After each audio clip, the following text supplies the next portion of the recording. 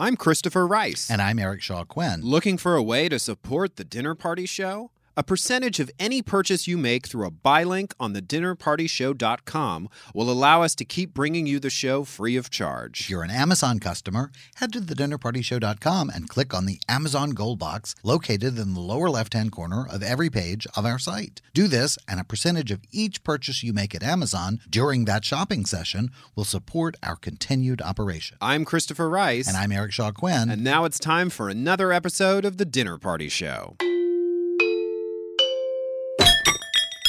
Hi, I'm Alec Mapa, and you're listening to The Dinner Party Show with Christopher Rice and Eric Shaw Quinn.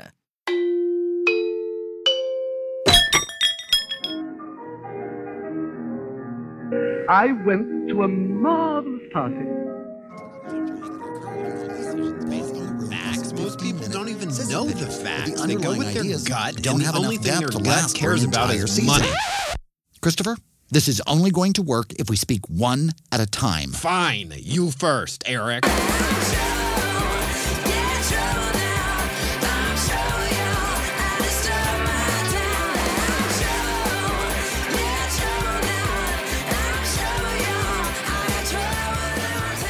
Live from the Sunset Strip in beautiful West Hollywood, California, it's The Dinner Party Show, the internet's first live comedy variety show with your hosts, New York Times best-selling authors Christopher Rice. No, there's actually a new study that confirms every other child you see on the street is a ghost.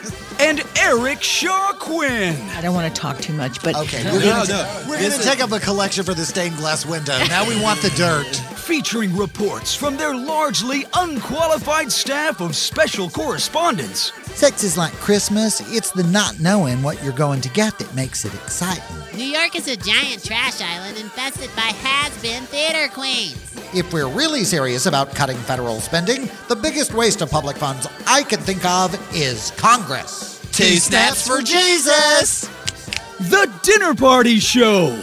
Everyone gets served. Tonight's live cast is streaming to you live and for free through thedinnerpartyshow.com and our free mobile app. And now, direct from the kitchen by way of the... Get out of my office! It's your hosts, Christopher and Eric!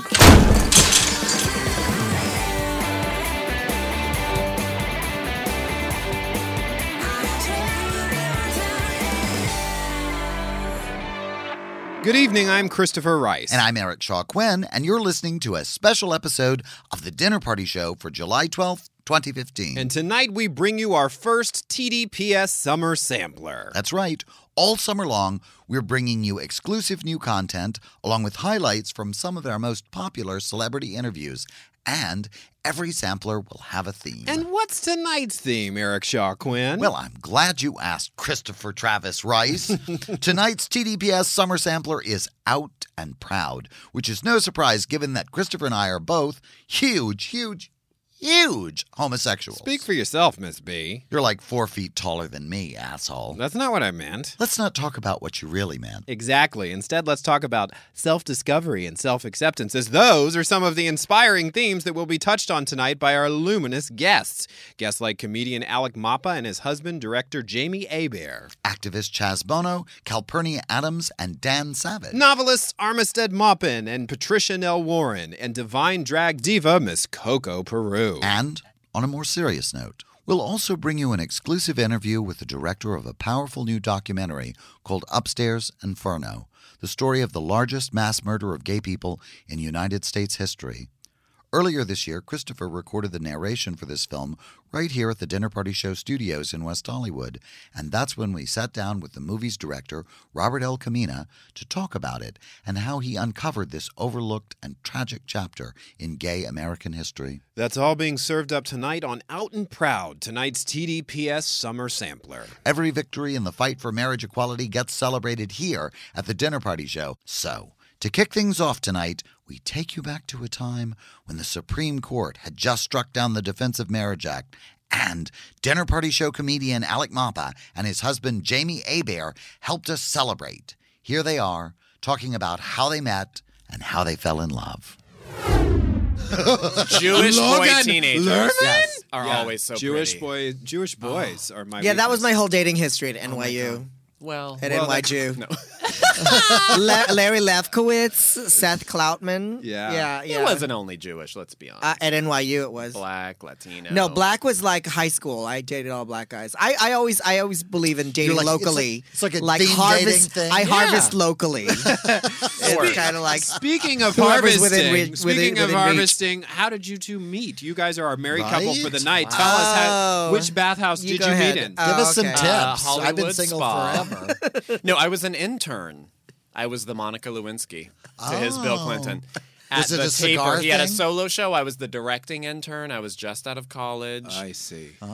We really hit it off and liked each other a lot. It was like you make me laugh at first sight. it not was like love, at first but sight. it was Because I like- met him and he was like, I'm 24. I live with my grandma in Orange County. And I was like, stop. You had me at grandma.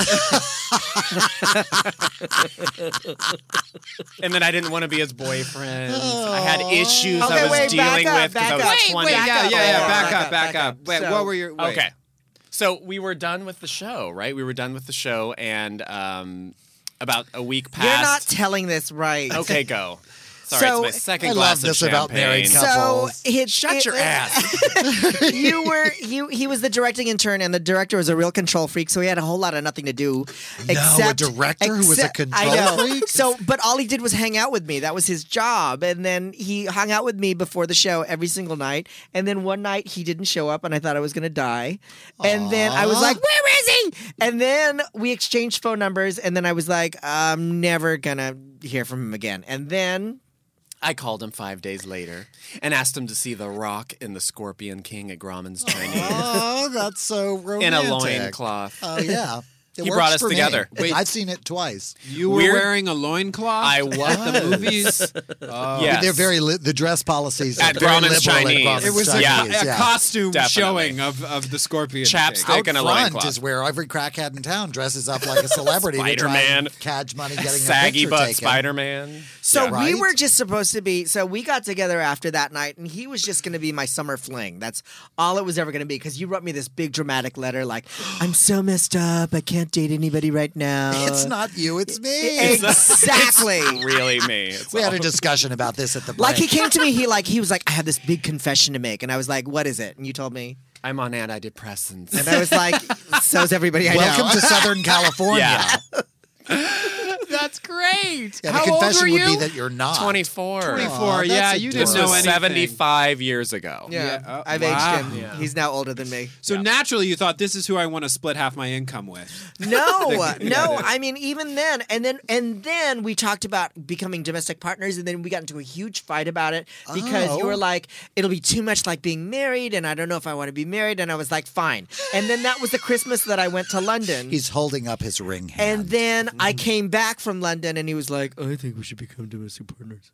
Like you asked me that at Eat Well in West Hollywood. Yes. Well, I said, do you think we should be domestic partners or something? He was looking around at who the other options Yeah, were. at listen, Eat Well, it was listen. like, oh, it's got fetal yeah. position on the floor. Yeah, That's who was my other And option. then I was like, "Are you proposing to me?" Like I was angry At the diner, yeah, at the diner. Yeah, and he was like, "Yes," and I was like, we "Okay." couldn't go at least to like the La Boheme. yeah, right? Right? Just Well, down the the service street. there is terrible. It is. It's Is terrible. it? I haven't eaten there in Oh, years. Terrible. Worst service, yes. Don't go to Ugh. Cafe La Boheme was fun in the 80s, and No. I don't know what happened. Yeah. Or the How does 90s, it still I think. exist still? I don't know. I guess stupid tourists just fall in, like, Ew. like flies falling into Let's a Venus go. flytrap. Yeah. So Disgusting. we got together, and then it was 11 So like years 3 ago. years later, Yeah. we became domestic partners, and then in 2006, we said we're not going to wait for the government to say we can get married. We went ahead and had a ceremony in our backyard, which was beautiful. And then in 2008, we did the legal. So you were part of that special subgroup that was Yeah. married when Yes. nobody else could Yeah, get married. Yeah. we were one of the 18,000 couples that had that little window where we got in and were legally married, even though we already had our ceremony and got all our beautiful espresso machines.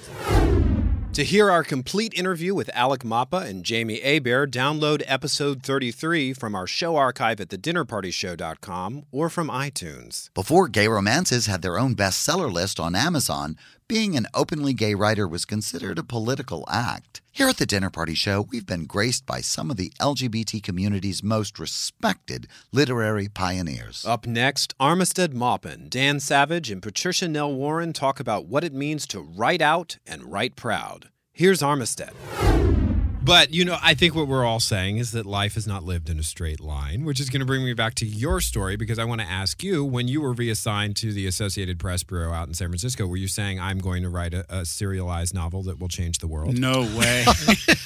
And yeah, you I was deserve a lot coming of out. credit. It was really the other way around. It was the coming out and the sexual exploration and the fun of having straight people who embraced me for who I was, and all of that was there to lift me up to the point where I would write this story, basically. Because I came in 71 and I started Tales of the City in 75. Even earlier than that, I had I was on one of those lists like you always get on, Chris. The undateable Back in my list. cute days. They put me on the San Francisco Magazine in 73, put me on something called the 10 Sexiest Men in Town, because it was not stylish to have bachelors back then, because everybody was supposed to be free. So it was the 10 eligible bachelor list. Right. But I said I wouldn't do it unless I could say that I was gay. So I sort of did that in 73, and that it was. Did they relent? Did they? No, yeah, it was there, and I got a lot of creepy people trying to track me down. Let me tell you, it was not a. But good for you. It was like having a Facebook profile before everyone else was on Yeah. Facebook. Oh, dear God. But Yeah. Excellent. To hear our complete interview with Armistead Maupin, download episode 61 from our show archive at thedinnerpartyshow.com or from iTunes. Here's Dan Savage.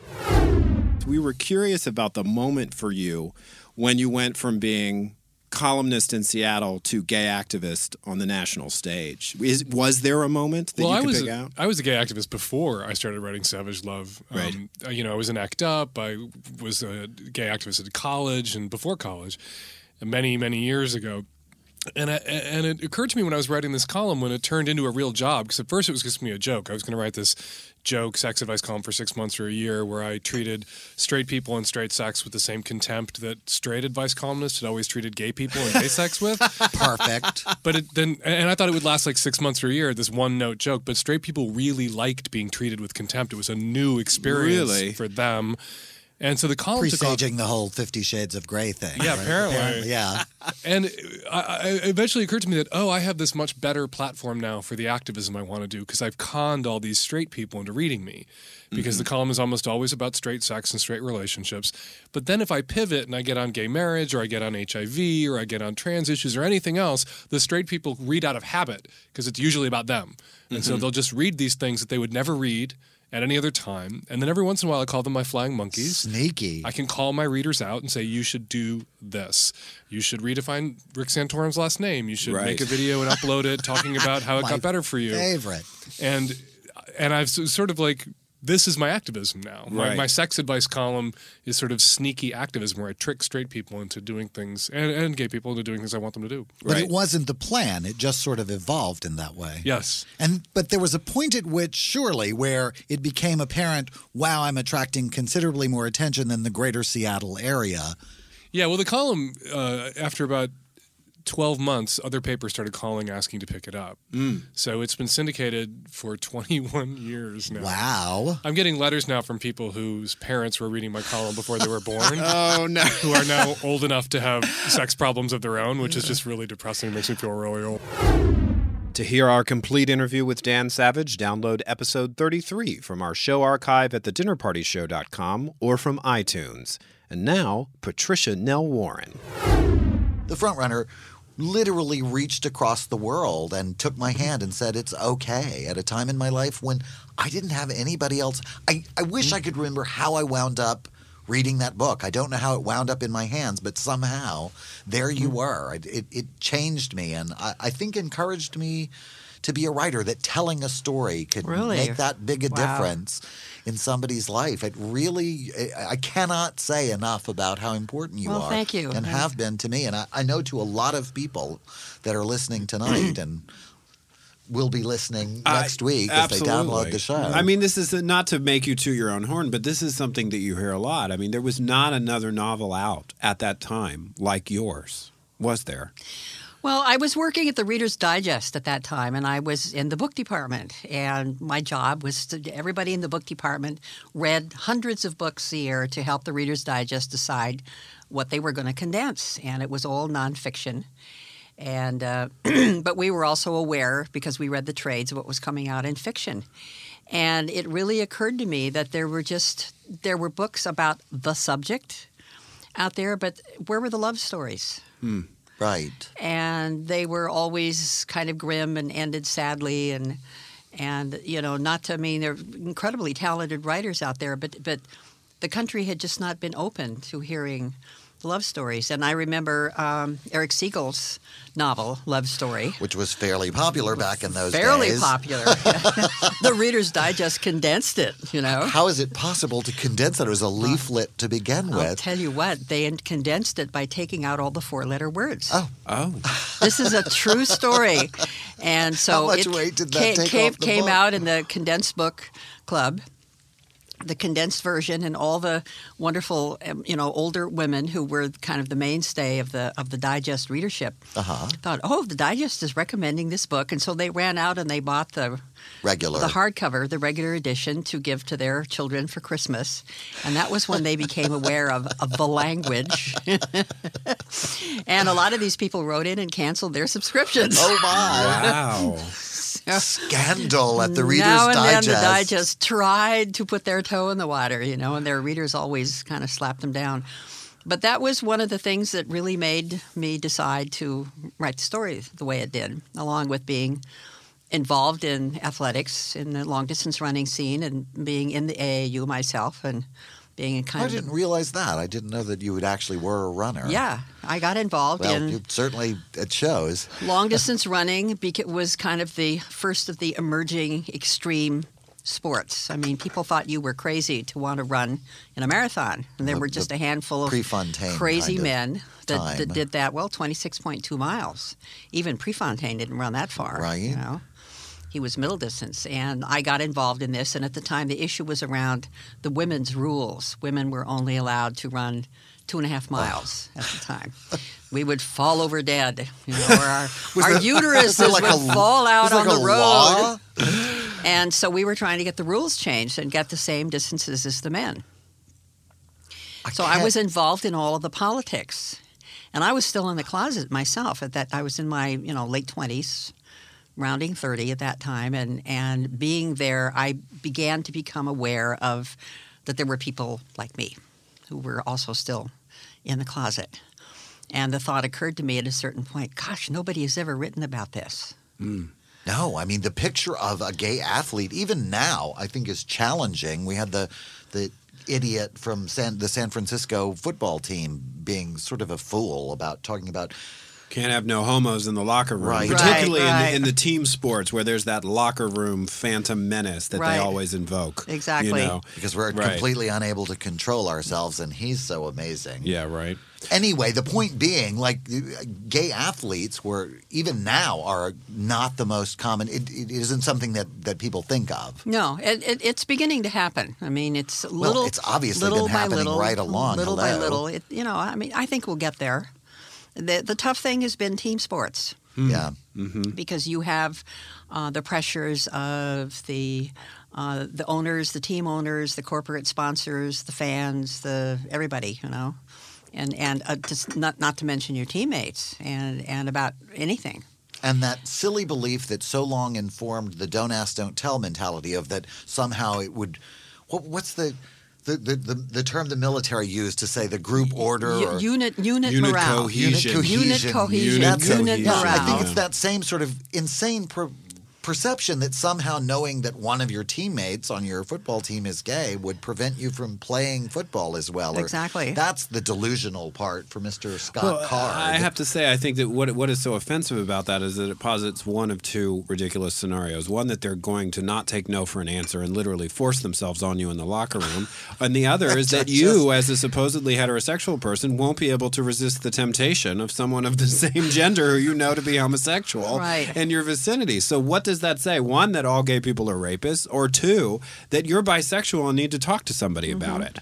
Or maybe just gay.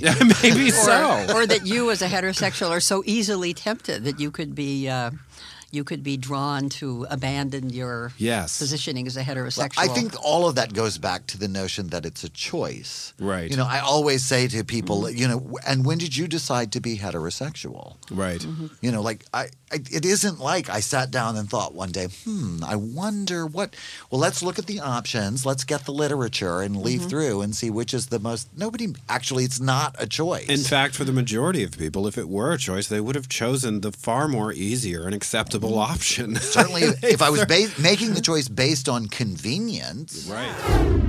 To hear our complete interview with Patricia Nell, download episode 15 from our show archive at thedinnerpartyshow.com or from iTunes.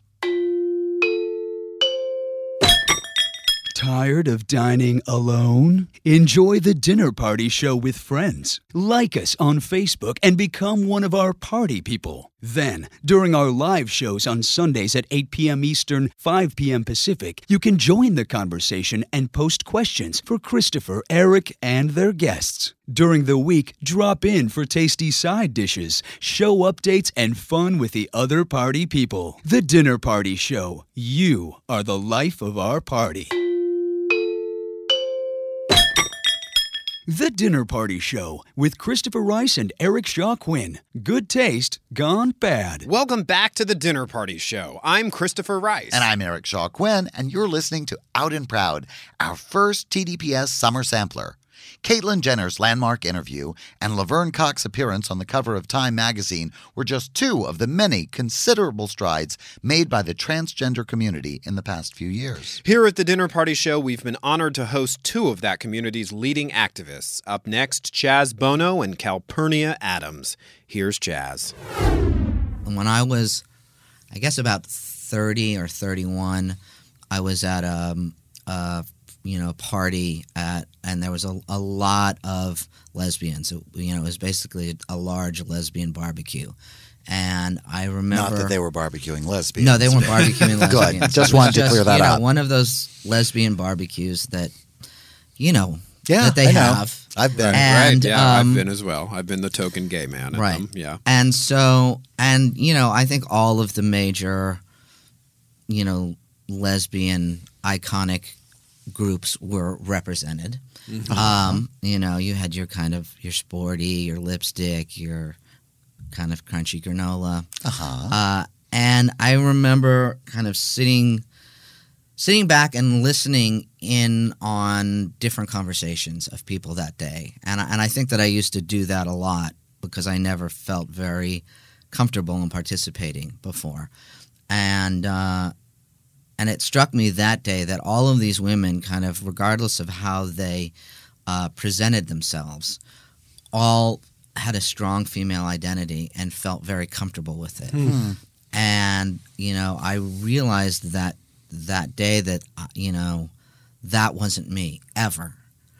And so that was the first time I started to think that. I think I when I was very young, I just assumed that there were other lesbians, in quotes. I'm doing the finger quotes. For those of you at home. I do that all the time on the show. I do air quotes and realize no one's seeing them. So I assumed that there were other lesbians who felt the same way that I did, which was that I felt like a man. I wished that I was a man, but I wasn't, so I'd make the best out of it. And that day, I realized that wasn't the definition of any type of lesbian. It multiplies it to the 10th power for you. You literally grew up in front of the camera. Like you've literally grown up in public your whole life.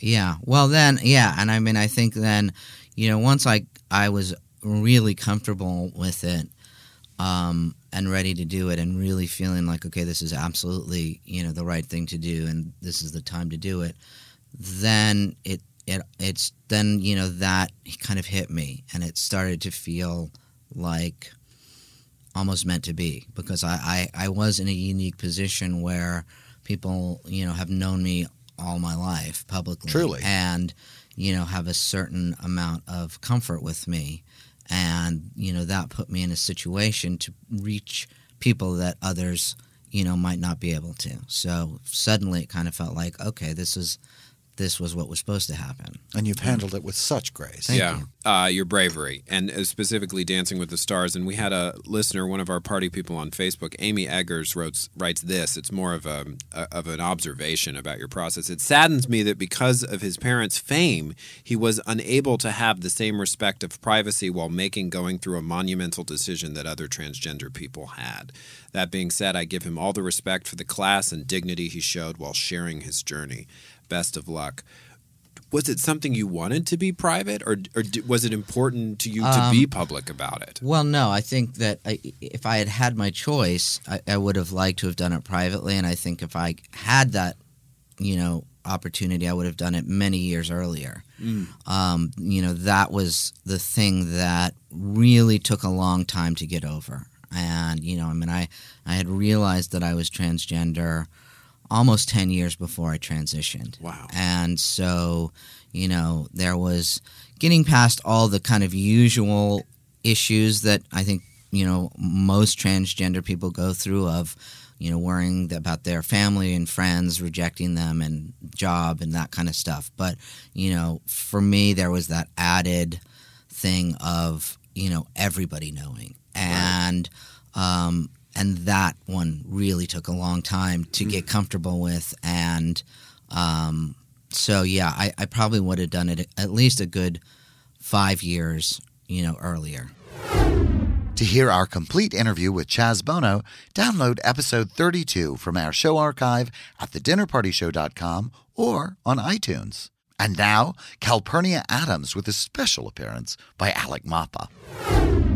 Is your life a surprise to you? Like, is this really where you expected that things would go when you made the choices that you've made? I mean, you were in the Marine Corps. Yeah, I was a combat medic in the Navy with the Marines. I'm showgirl. I'm also a certified Apple iOS developer and computer programmer. So, are you really? And we might actually call you for technical. She's like right? MacGyver. It's Maybe you can fix my iPad. Yeah. It hasn't worked since the last update. Tell people how to kill people by pulling their throat out. I'm going to want to talk to legal. No. You told me this one time. Alec loves my old story. When I was in basic training, then after that I went through my medical training, and then I went to sort of a Marine Corps secondary boot camp mixed with intensive medical training, where they have things like goat lab, where you actually, insert an intravenous catheter into a living goat. And, nice. Like you do. Recalled my childhood sacrifices in a Southern fundamentalist Christian cult. But you should laugh. I don't want to offend goats. The Southern, we'll get the goat hate mail is rolling in now. Yes. No, I'm from the country, honey. I will literally hack an animal to death and cook it for dinner.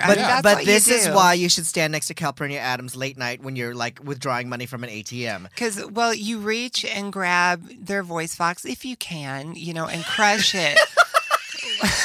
Crush it. I love your delicate, ladylike way in which we're telling this story. Then you yank it is the hard part. You can get your fingers around behind it. It's just a little tube. And then if you can get your fingers behind it, you crush and yank. And it's kind of hard to get in there, but if you can. Christopher, you should see the expression on your face right now. Yeah, you can. I'm seeing a one-woman show called Clutch and Grab. Right. About your military background. It could be a two-woman show. One's clutch and one's grab. Or absolutely. Or you have a puppet that you do the clutch and grab on. It's just cartilage, folks. You just reach in, you it's grab just cartilage. And you pull it out. Yeah, Mash absolutely. It, yeah. Absolutely. Well, that's an important skill to have. Yeah. I think that's really helpful. What kind of roles are being offered to trans actors and actresses right now? Well, Is it actual transgender characters? It's blowing up with Laverne Cox and Orange Is the New Black.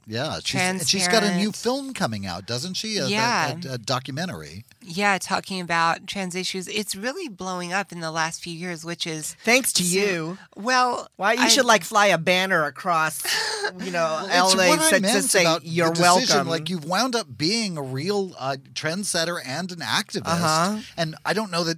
Did you just plan to have an ordinary life, and you wound up being an activist, sort of by accident? Yeah, I don't know. If I hadn't been trans, if I had just been born a girl without having to transition into it, I was born in Nashville, super conservative family, discouraged education, everything. I would have probably gotten pregnant out of high school and sort of descended into the same alcoholism and despair that I'm in now, but without all the cool friends. Without cool friends. But not in Los Angeles. Not in West Hollywood. Not Los Angeles. Yes, that's the important thing. It's location. It has been a surprise, though. We had a dinner party recently with her mother. Yes. At our house. Oh, and is she like... That's an Outfest film in the making. It was. No, I tell you, growing up, she was a little bit the mom from Carrie, a little bit Aunt Bee. It was really difficult. Your dirty pillows are showing. Yeah, I can't. I mean, we weren't allowed to go to movies, so I never saw E.T. or Disney. We couldn't listen to modern music, so I went through the 80s. Wow. Missed the entire 80s music scene, everything. But I missed That's a blessing. And then flash forward, she's at my house in the backyard, surrounded by every drag queen and showgirl. Yeah, 25 years and later. Gay activist in Los Angeles. First time we had ever spent more than an hour or two in each other's company at a time. So that's really... that's Alec amazing. Alec was my, baptism into the gay world for Mom.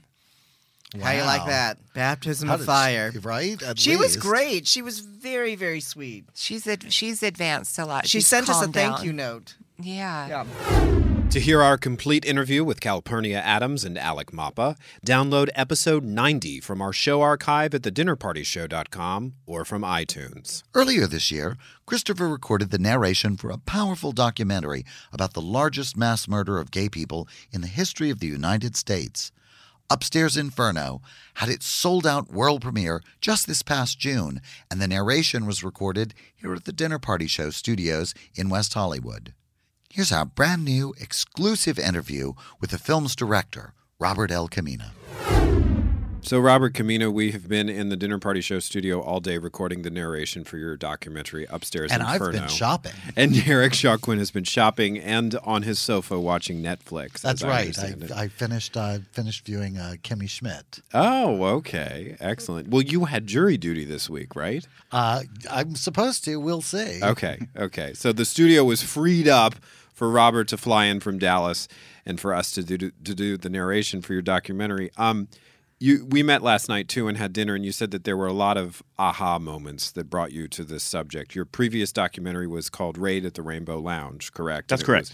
It was about a police raid of a gay bar in Fort Worth, Texas that was pretty recent and pretty controversial. Well, 2009, yes. Okay. And it happened on the 40th anniversary of the Stonewall raid. That's charming. Wow. And the how sensitive. The parallels were haunting. People were injured. Multiple people were arrested. There were sordid allegations.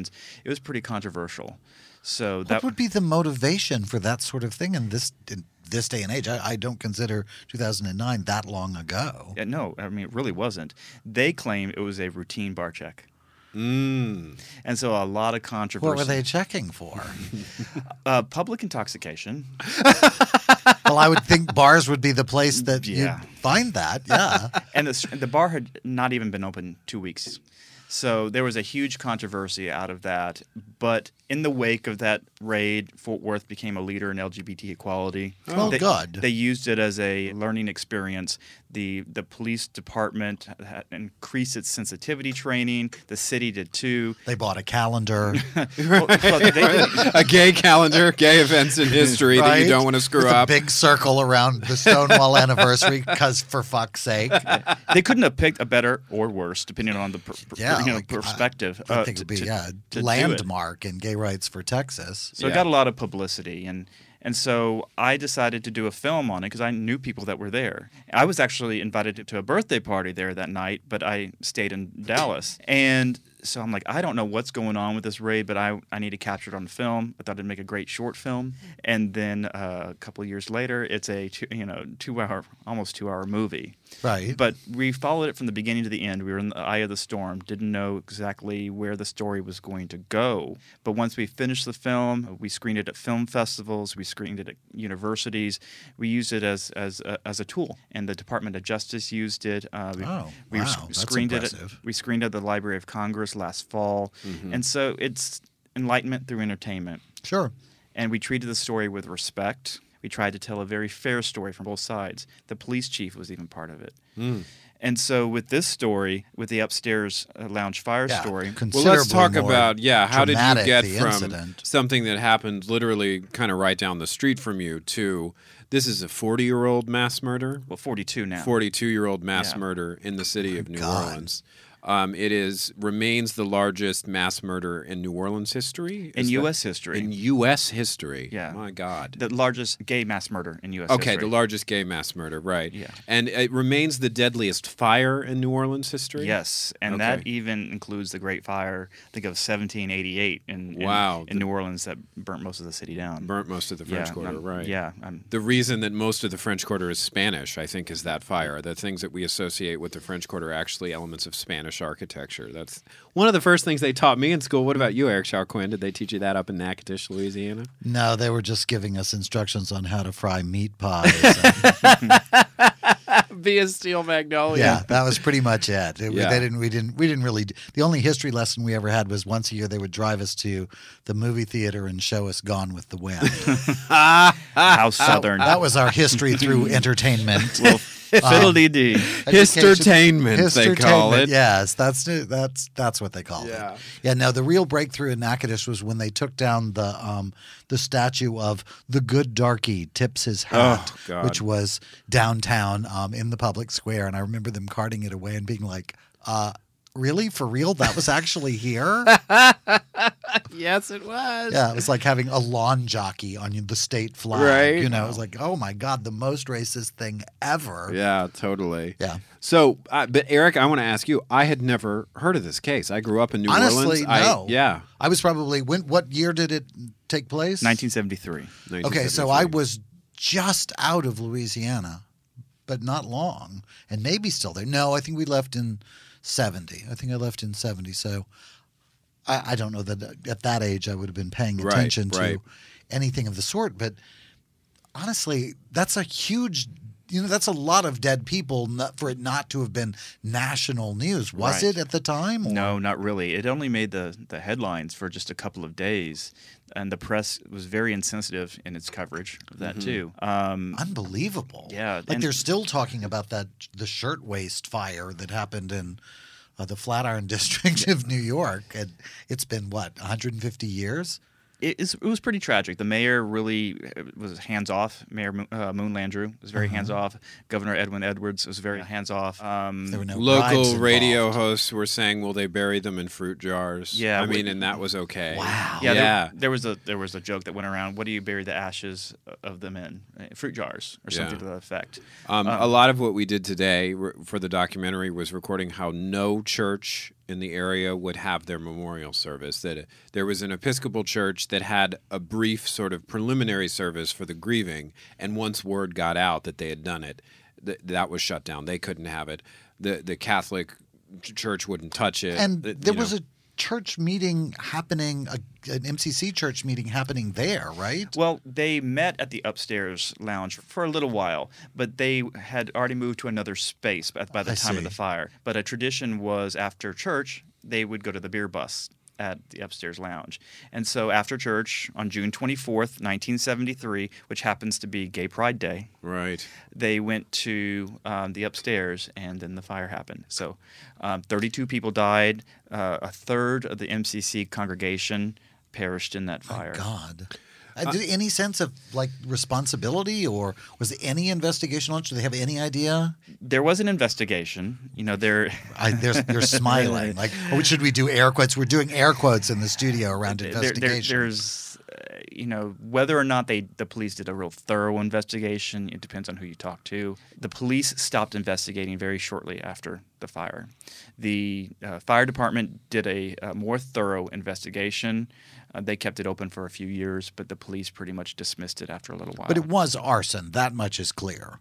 At first, they didn't want to admit it, but they later determined it as arson. Like a firebomb or can of lighter fluid at the base of the stairway that led up to the lounge. I know because I just read all this very tragic narration, well written, but very, very upsetting. They found a can of lighter fluid at the base of the stairs, and this was I want to say this was 1973, and it was before flammability standards for carpet were put into effect, so the carpet was just super flammable and it went up like a match. That MGM hotel fire happened in Las during Vegas. That period. That was when they really cracked down on the whole carpet being made out of, whatever burns, charcoal briquettes or whatever. I remember that horrible. So fire. there was that, but there was a suspect. Is that correct? There was a number one suspect. There were several suspects to begin with, but they started narrowing down on one. He was a 26-year-old. His name was Roger Dale Nunez. He was an alleged hustler. He had been in the bar earlier in the evening and had an altercation with a regular. And when the guy, they had a confrontation, the regular knocked Roger Nunez in the face, fracturing his jaw, we actually found out. And when Roger was on the floor, looked up at Michael Scarborough, the regular, he says, "I'm going to burn you out." And then he was escorted out of the bar. Mm-hmm. And for me, that's a really specific threat. It is a specific threat. I'm Christopher Rice. And I'm Eric Shaw Quinn. The internet is full of people talking about stuff they hate. So on the dinnerpartyshow.com, we've decided to launch a new feature that's all about stuff we love. That's right. It's called Christopher and Eric's Favorites. Each month, we'll recommend a variety of products we just can't live without so that you can enjoy them too. You can visit Christopher and Eric's Favorites at thedinnerpartyshow.com, and that's where you can also sign up for our newsletter and be the first to know when new favorites are added to the site. And remember, if you use any of the buy links on thedinnerpartyshow.com, a percentage of your purchase will help support the operation of the show. I'm Christopher Rice. And I'm Eric Shaw Quinn. Out and Proud, a TDPS Summer Sampler, continues now with the second half of our exclusive all-new interview with Robert L Camina, the director of a powerful new documentary called Upstairs Inferno. I think when people first hear about your documentary, they're going to react to it like this is the great unsolved hate crime, when the reality is the hate crime sort of took place subsequently. You talk a lot about how the unidentified victims, they wouldn't release them to the MCC church, who wanted to give them dignified, proper burials. And so they were buried, we really don't know where. I mean, we were talking about it still. We don't know where they're buried. They're buried in unmarked graves. They could have had other bodies buried on top of them. You know, they were buried as indigents. That was the classification. Correct. 3 people were never identified. And unbelievable. I know it's a different day and a different time, but that's just, I'm looking at what just happened with passing a law that would make it possible to refuse to bake a cake for somebody. And there was an international, certainly a national outcry about the situation. And this trailed out of the news in 2 days. I've never really heard of it prior to, hearing about your project. And unbelievable. It's so much. It's heartening to know that this much has changed, but it's still an unbelievable and unaddressed tragedy. It was, especially before the 40th anniversary of the fire. Very few people wanted to talk about it. Survivors, it was too painful. It was a secret. In New Orleans, people who lived there, like yourself. It was a secret, but we talked about one of the reasons we think it's a secret is everyone who knew the story died in the 80s. Well, a lot of people did. One of those stories that got lost, or largely lost, because by the time I was going out to the gay bars in the French Quarter at 18, there weren't a lot of people from that generation left. Maybe 1 or 2, who would have been around in the era of the upstairs lounge. But to your point about the hate crime, a lot of people feel, or they read the headlines on social media, think that this was a hate crime. Mm-hmm. First of all, that term didn't exist in the 70s. That's a fairly common term, or fairly recent term. At all. But one could argue that the true hate crime was the way that the church reacted or didn't react. Mm-hmm. They did not want to host funerals for the gay victims because they were gay. Families did not want to claim their loved ones' bodies because they were gay. Right. The city's lack of compassion, the jokes, that all combined is the hate crime. Right, yeah. So while the act itself of torching the fire isn't necessarily a hate crime under modern definition. Right. whoever did the fire, I don't want to say Roger did it definitively because we don't know. So And there was never any was he ever? So there was no sort of trial or any. There was never enough evidence to charge him. That's why I fall short of just Is he saying. still around, or is he gone too? Or he's gone too. He committed suicide about a year after the fire. Oh, well, there's nothing suspicious there. Well, true, but he had a brain tumor, and he experienced seizures quite often. And so they don't know. I mean, there's a theory that he committed suicide because of the brain tumor. He could have committed suicide because of the guilt. He could have committed suicide out of self-loathing and because there was a lot of self-hatred. In 73 was the year that the AMA first said that it wasn't a mental illness. Right. The beginning. Prior to 73, you could be put in a mental institution for the rest of your life just for being gay. Right. That was a real fresh ruling, and it really hadn't made it down to the South yet. Yeah, it may not have yet in many areas.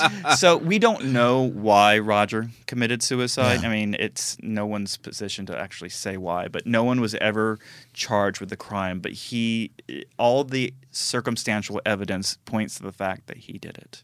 Okay. And the real crime here seems to have been the aftermath, the absence of response from the city and officials and certainly church leaders. Jesus, and God. You said to me the other day, Robert, and I think it's well said, is that people think New Orleans is this sort of wildly eccentric liberal enclave, and it is eccentric in many ways.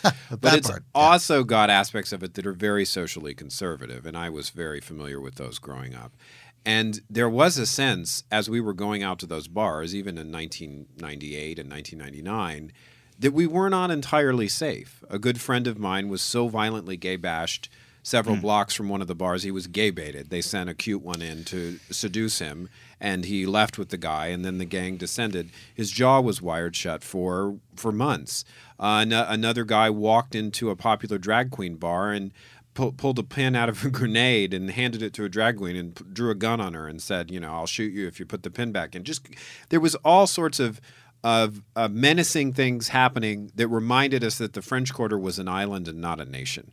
And I think a lot of people, gay people in particular, who grew up in the Deep South feel that way about their cities. They feel that way about Atlanta. They feel that way about other cities, like cities in Texas like Dallas and Houston, that you may have your gay neighborhood, but just outside the borders, it was not, Los Angeles has its moments. I don't want to let us off the hook either. We had that feeling when they passed Prop 8. Yes. It was a sudden realization of, oh my God, am I not even safe in California? Are there people in California who hate me so much that they want to take away my civil rights? My God. Yeah, my neighbors at the grocery store. Yeah, I remember you saying that you didn't want to go to the grocery store because you didn't know who there had voted for. I didn't know who was around me. Yeah. I totally took away my sense of security. Yeah, absolutely. But so there was a book that was written about this recently. Is that correct? Well, there was a book that was written. It was started as a thesis, I believe. Okay. Back in the 90s. It was Johnny Townsend. Right. He did a lot of research. He tracked down, and I admire him for this, real old school style because it was 90s. He picked up the phone book and just started cold calling people, trying to locate relatives, trying to locate survivors. He wrote letters, just inquiring about people involved with the Upstairs Lounge fire, and he wanted to give a broader picture to this tragedy, not just exposition of facts. He wanted people to get to know the people that were in the bar. Sure. And so he wrote a book called Let the Faggots Burn. Wow. It was recently, I think the past couple of years, published and released. But had he not done some of those interviews, a lot of the stories would have been lost because they're gone. Right. A lot of the insight to what the bar was like, the atmosphere, all that makes this this bar charming and unique would have been lost without his research. And so anybody who has told the story about the Upstairs Lounge fire owes a great deal of credit to Johnny, and he's in the movie. Good. Yeah. Good. That's Excellent. Wonderful. It's wonderful. Well, Robert, thank you very much, and thank you for asking me to be part of this I am project. so glad that you are part of that, part of Upstairs Inferno. I'm looking forward to its release. Yeah, absolutely. And we are going to hold this interview until you release the movie or until you give us permission to air this interview. But we're recording this in the in the month of chilly April here in Los Angeles, but we're going to wait and air it later so that we can drive all of our party people and our listeners to support you online and anywhere else the movie might be available. If I could just do that bit of self-promotion. Yes, go right ahead. I invite people to go to www.upstairsinferno.com. Sign up for the newsletter for updates. Also check us out on Facebook, Upstairs Inferno, the documentary.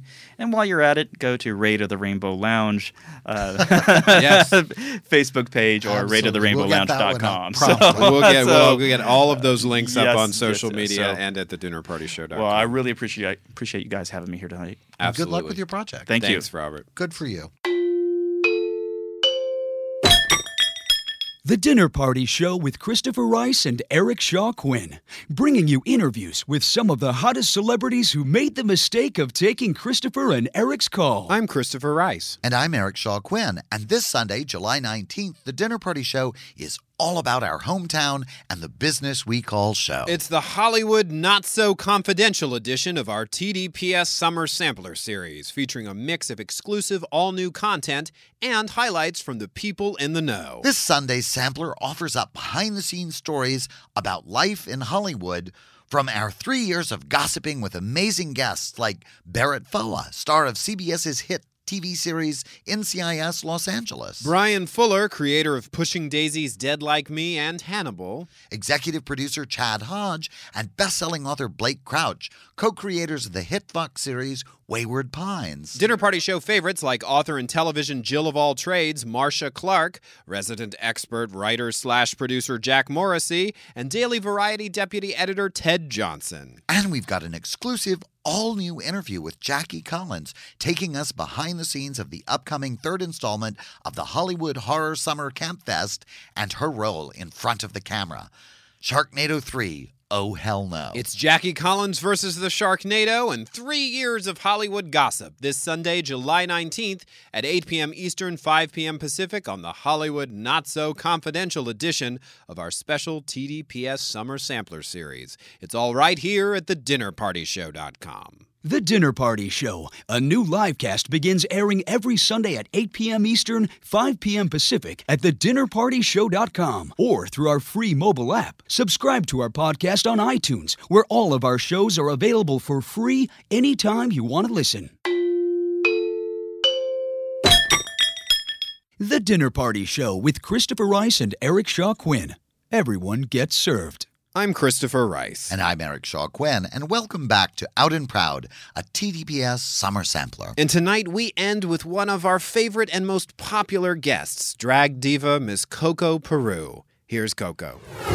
So the show that you're going to do this summer is called She's Got Balls. Mm-hmm. Tell us about it. I did it here in Los Angeles, and then I traveled a bit with it before Spain, and it's my brand new show, and it's all about I feel like it's my sex positive show where it's just a lot of funny stories, but with my shows there's always a point. And well, one of my favorite Coco quotes is if you've got the balls to change yourself, you've got the balls to change the world. Yeah, that's the secret drag queens have, is if you have the power to change. If you're yourself. man enough to wear a dress down the street, by God, you got to have a big hefty pair. Yeah, I swear to God. When I lived in New York and I used to ride the subway in full drag, my friends were like, "You ride the subway in drag?" I'm like, "Oh yeah, no one bothers me." If I went on the train with just the makeup on, I would be called names. But there was something about going all the way to that edge that I think people are just instinctively wired to respect. The courage that it takes. They even if they think you're crazy and you're weird, it's either that or they're thinking you're packing a pistol in your small handbag. But either way works. Right. They just kept as long as it works. Yeah. As long as it works. Maybe they think you have experience defending yourself in those situations. If you're in the habit of doing it, you know how to handle yourself. Exactly. Right? Like that's what the pistol's a 3-inch heel. Right. I don't know. It's such an interesting way to approach the world. I did drag one time because I got dared into it, and it was one of those experiences where it was so like I had great respect. Just the hassle of it. Well, it's a lot of work. Oh, my God. And then after 8 hours of it, I looked like Barbara Bush's plain sister. And then when it starts sliding oh, off. My God. Yeah. That's what we're talking about. Before, it's like I have old photos and people go, oh, you look so beautiful in this photo. And I go, I always feel like now that I'm older, I have to tell them, that was not Photoshopped. That's the way I really, really looked back then. And I so didn't appreciate it, Right. Well, I'd look in the mirror and see all the folds I'm back sitting then. across from Coco Peru, and Coco Peru still looks pretty terrific. Those still beautiful got it, eyes, folks. Yeah. those eyes. beautiful eyes. My God, those beautiful Tessie Technicolor with the hair and the eyes. I grew up in the Bronx, as I said, in my family, in our small neighborhood. We were known for our eyes. Yeah. Oh, yeah. Yes. I definitely. Yeah. They're still working for Is you. there there a certain calculus to it where you can look at somebody who's maybe a beautiful person in their drag of origin, and you think you would not work as a drag queen? Like, can you just look at somebody's face and their features and say that would go away? Or is there always a way to sort of make the transition? No, there's really hideous drag. Oh my but God! I can still find a way to celebrate even hideous drag, because Right. I think anytime someone dresses up, or if a woman decides to dress like me, anytime someone steps outside that box, that alone for me is a reason to celebrate it, even Right. if it's just a mess, you Yeah. know. And now. There are like Dina Martinez, a drag queen who's just grotesque, and that's that there's something there to celebrate. That's the thing. Yeah. Is there God. bad drag? Drag with a beard? I just love drag. Yeah, with a beard. that's what I It mean. so Like cracks there's me Sisters of Perpetual Indulgence Oh my God, with the love full-on them. beards and whatnot. Yeah. I love that. So Is it a form of rebellion, or is that too glib? I guess on some level it's a form of rebellion, but for me it wasn't about rebellion. For me it was about healing and embracing all that I had been taught to reject about Right. myself growing up. Right. Even throughout college, I went to school for theater and was told to butch up. Right. I was too effeminate. Right. And I've gotten that constantly negative Yeah. feedback about that stuff. So that I was just always full of shame. Right. And as a young kid, up and through puberty, always mistaken for a girl, which is part Me of my too. new show. Me Which is too. like, Yeah. I could wear boy clothes, have a boy haircut, and they'd still go, "What's your daughter's name?" In front of my parents. I'd be like, "Oh God." So for that 'Cause reason, you were beautiful. Yeah, exactly. But drag for me was a way to embrace that. Embrace, right. And to sort of just, I guess, in the rebellious way, say, "Fuck you. This is Right. who I Yeah, am. This this is who is I enjoy right. to be. I want to express myself." I remember having to go through this cosmetic overhaul when we left San Francisco, where I was born, and we moved to the Deep South. And I had this long hair, and I was routinely mistaken for a girl. And I would wear long, baggy sweaters with Disney characters on them. And I would just, because I was coming from this really liberal hippie environment. And then I remember how not okay that was when we got to New Orleans, and I had to get the haircut and the rat tail and the clothes. I was dressed in what I wear today, polo shirt, jeans. That's it. And in a way, that was drag. Yeah. I mean, Right. that It was was a you new- having Totally. to create Yeah. a new character. And for me, putting on the clothes when I first started taught me a wonderful lesson about life in general that crosses gender borders and everything that I think every human being should understand is that a lot of people fall into role playing here. Right. Of this is my life. I'm a father. I'm a mother. I'm this. I'm that. And you have all these roles, and they forget that you're actually here to create who you want to be. Right. And that is such a like anything's possible. Right. And drag taught me that again. That I am the one that has to create the life that I want and who I want to be and how I want people to perceive me when I walk in the room. Right. And it was a Yeah. wonderful, liberating experience. So Right. in that way, it's if that's rebellious, then I guess it is. But But it's revolutionary. at for least. me, it was just like. And I mean it in the most positive Yeah, way. yeah, no, I do. rebellion, So- It was a rebellion, but on another level, it was just really. It was for me to heal. It was celebration. Celebration. Yeah, that's a lovely way. Because to describe. it's always been inspiring to watch the way drag performances bring gay and straight audiences together, Yeah. and I think it's because of what you're describing. It is that inspirational message of self-creation and creating what is authentic to yourself. To hear our complete interview with Coco Peru, download episode 40 from our show archive at thedinnerpartyshow.com or from iTunes. Well, that does it for us here tonight on our first ever TDPS Summer Sampler. We hope we left you feeling out and proud. Join us next week for an all-new Summer Sampler featuring an exclusive all-new interview with novelist Jackie Collins about her upcoming cameo in, wait for it, Sharknado 3. Does she get eaten? You'll just have to listen next week and find out. All right. Well, until then, I'm Christopher Rice. And I'm Eric Shaw Quinn. And you've been listening to The Dinner Party Show. Thanks.